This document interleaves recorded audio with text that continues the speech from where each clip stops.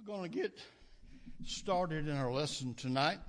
Again, we're pleased to have you with us, and we're going to take another round of a spotlight on Scripture tonight. And the Scripture that we're going to spotlight is Psalms 95.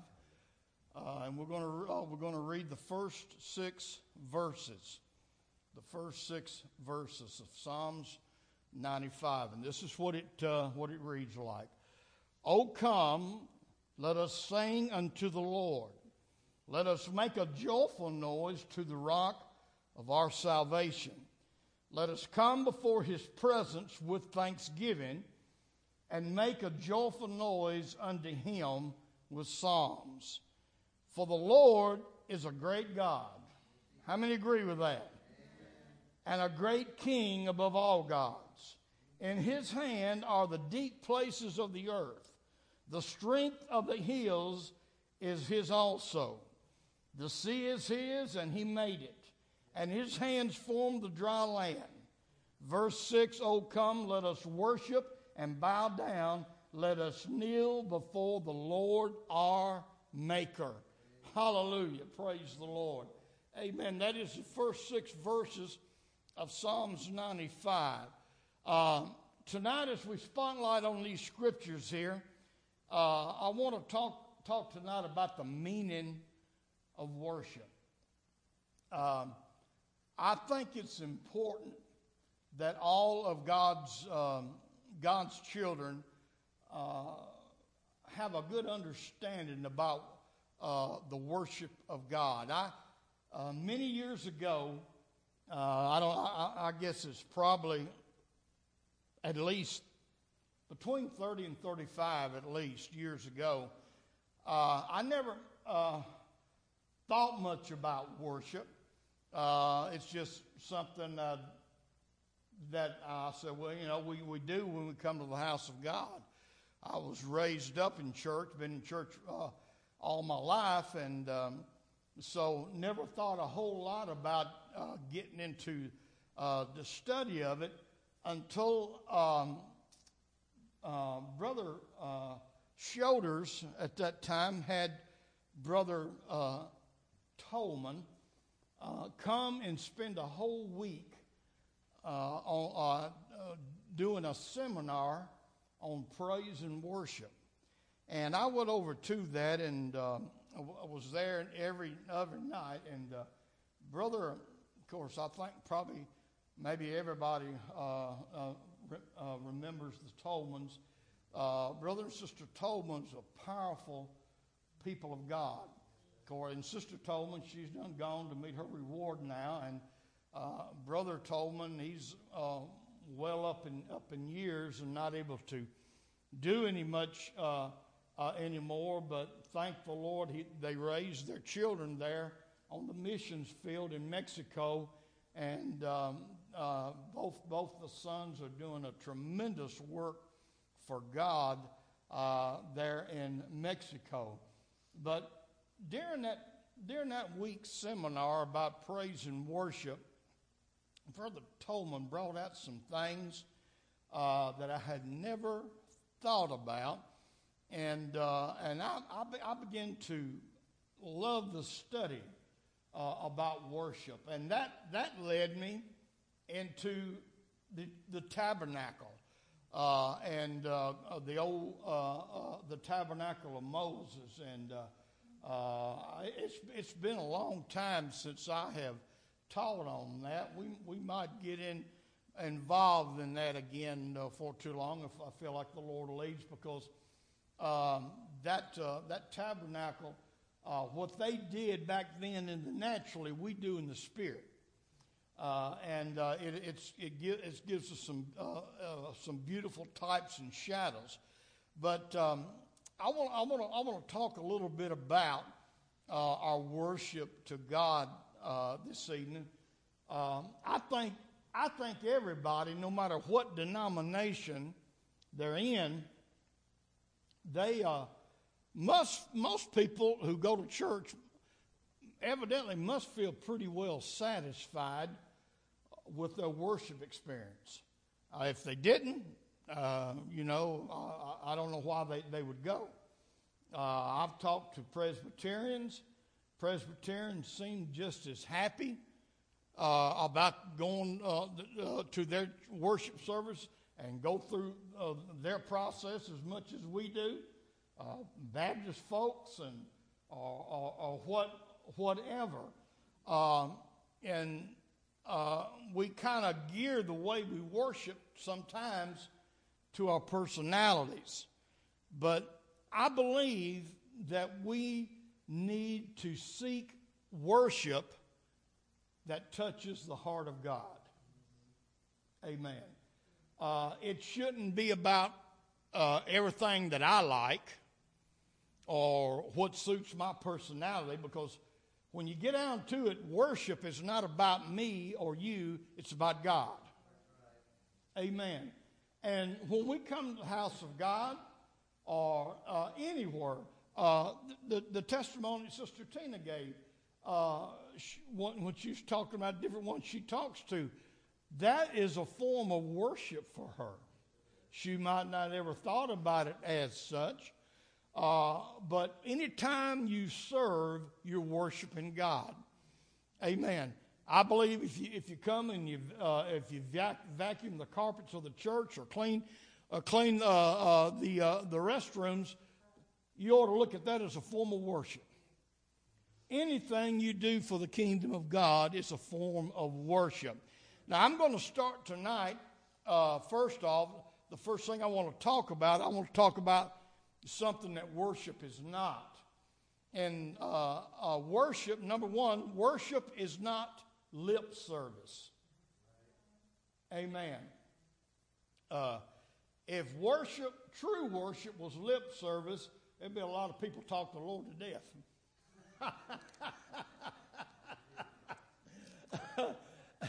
Amen. Because sometimes they get pretty close doing that to me. Amen. But worship is more than lip service. True worship, real worship that touches the heart of God, it comes from here, not here. Amen. If my worship just comes from here, then it's very shallow.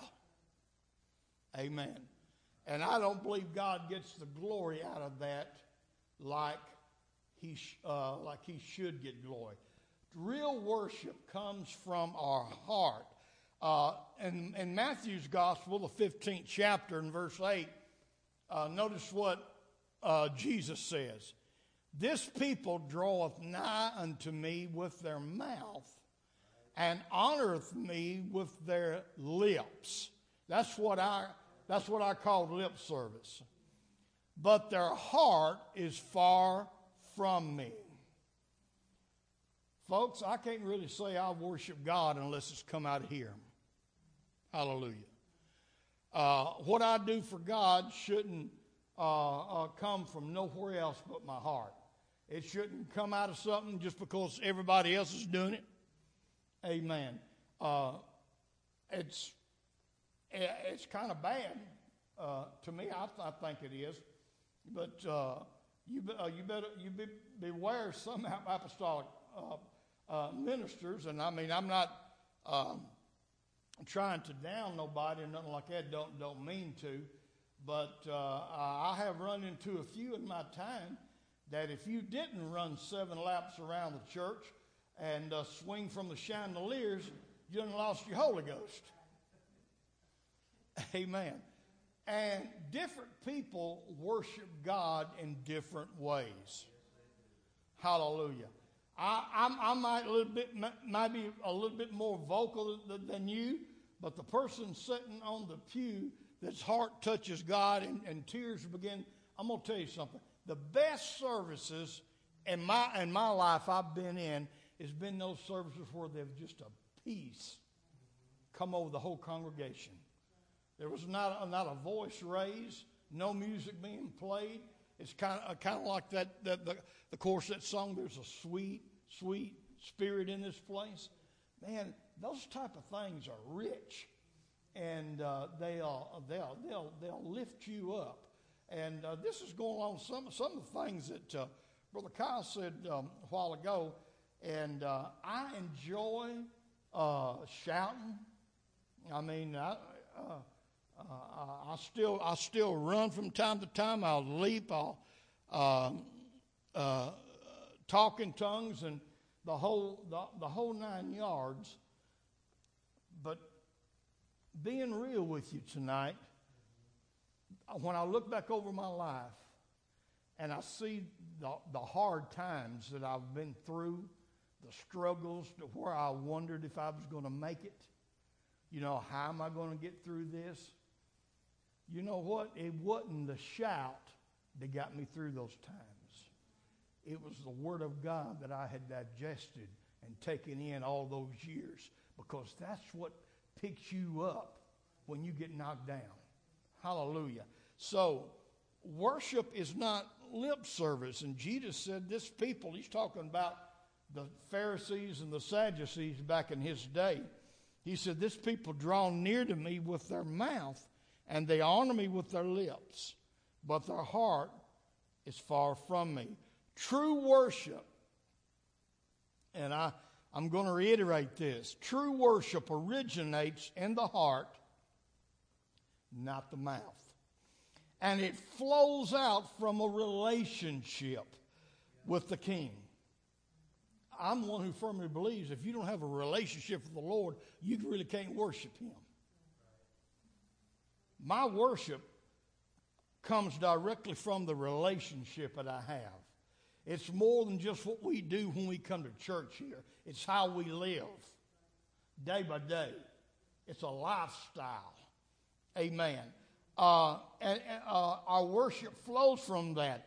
Our heart that is filled with lust, hatred, unforgiveness, or what else, any other work of the flesh, cannot produce true worship.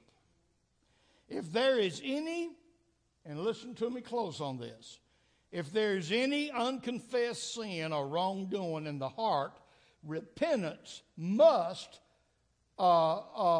precede any attempts to worship God, or God will only view it as lip service. Hallelujah. If I've got something between me and God, or if I got something between me and my brother or sister, I need to get that worked out first, because if I don't, that's going to affect my worship.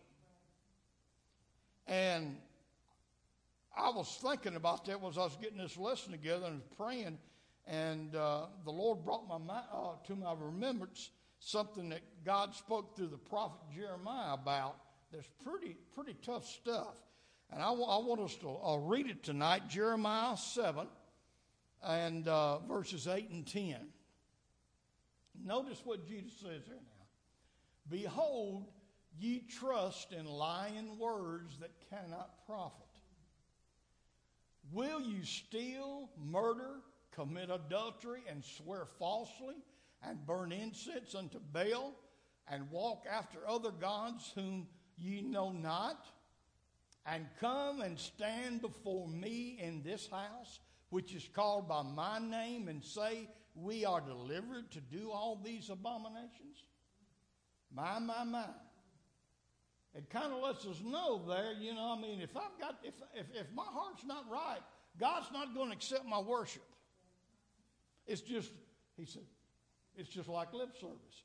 And I mean, man, that right there, what God spoke through the prophet Jeremiah to the children of Israel back in that day, he said, look, your life is filled with all this other kind of stuff, but then you want to come to my house, the place is called by my name, and act like everything's okay. You know, there's a world of people like that, and, you know, when I worship God, Brother Douglas, I want to make sure the worship I give God, He's going to accept. God does not accept everything. How many remembers the story of Cain and Abel? Why did Abel get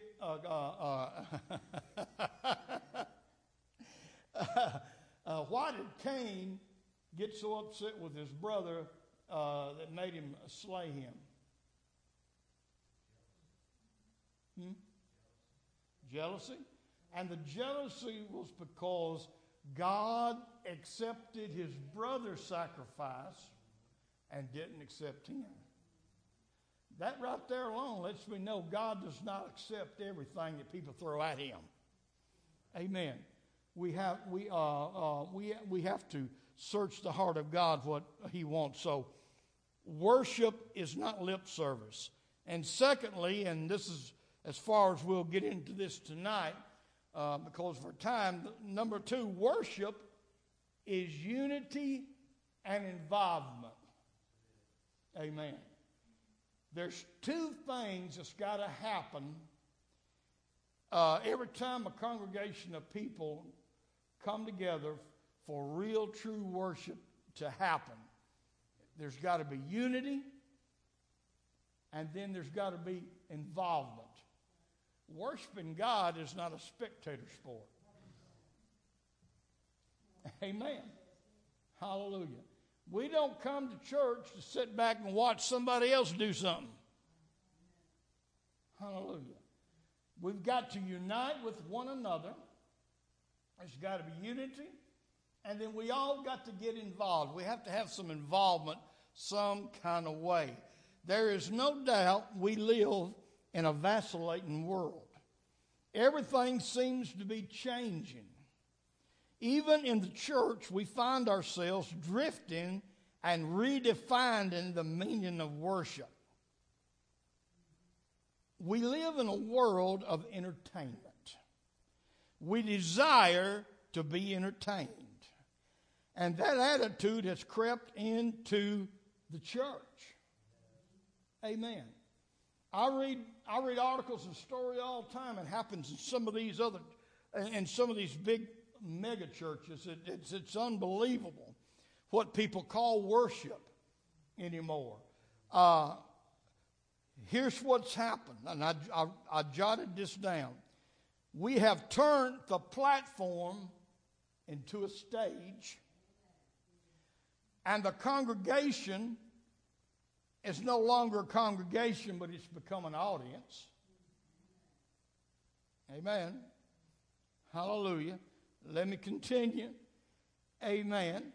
And the audience desired to be spectators without becoming involved in a service in a real meaningful way.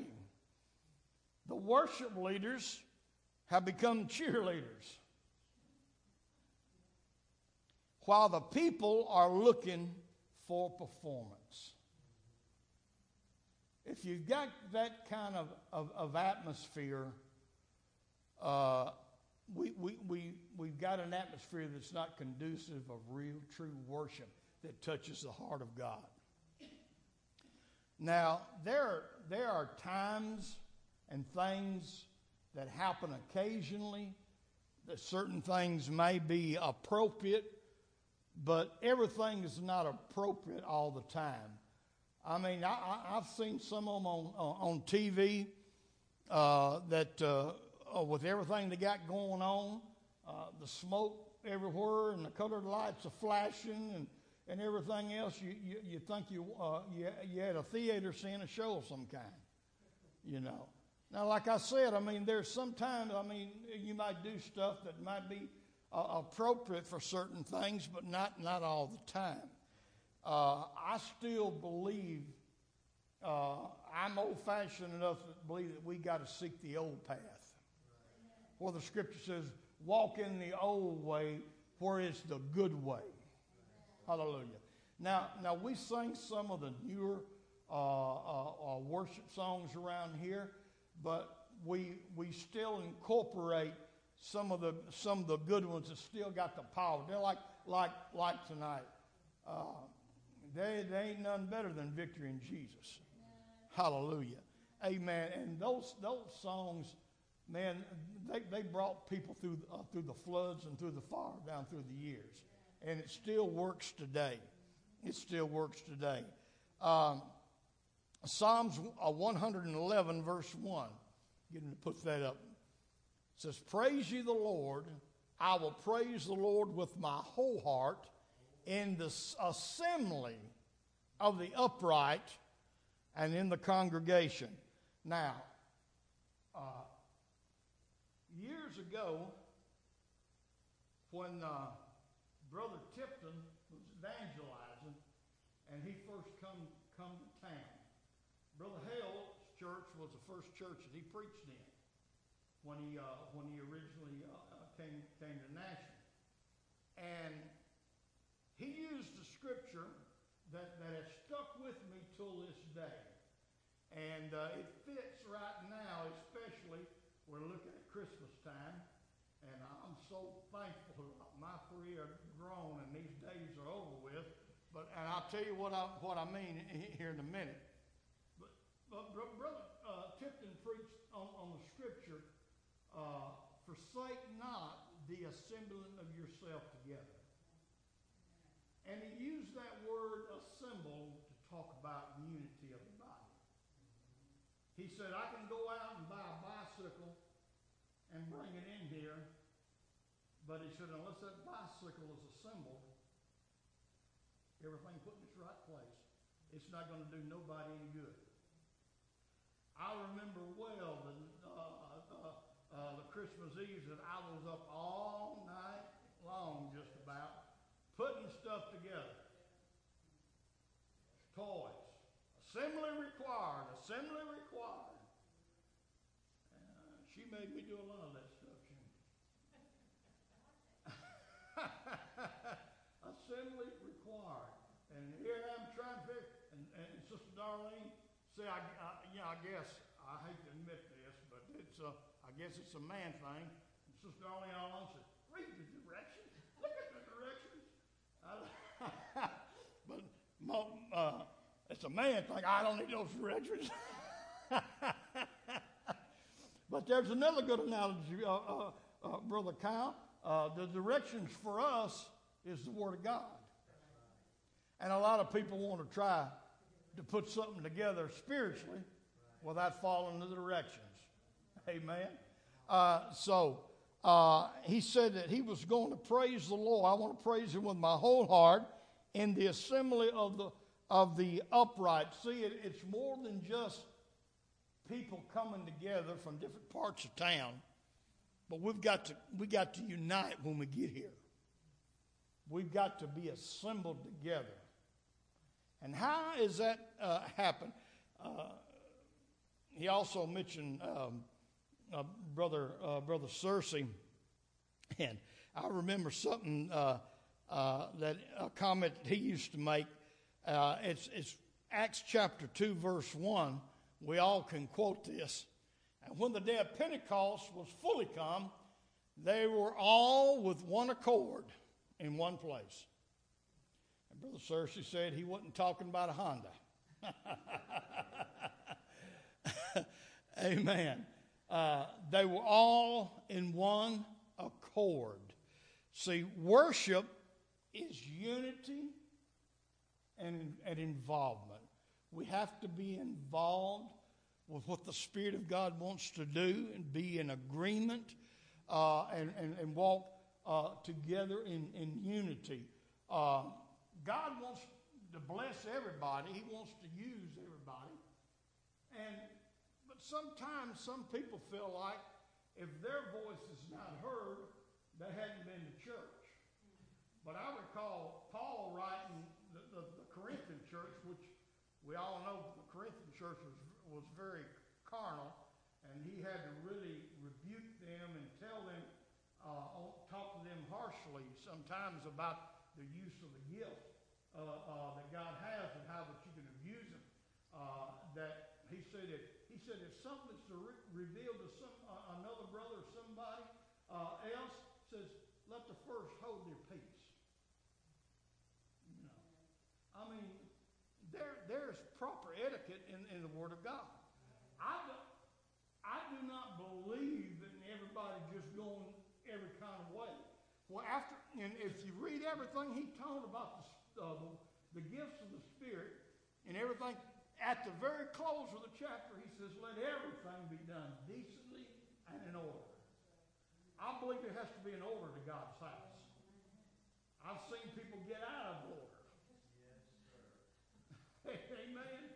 You know, but that's where being unified and being involved is.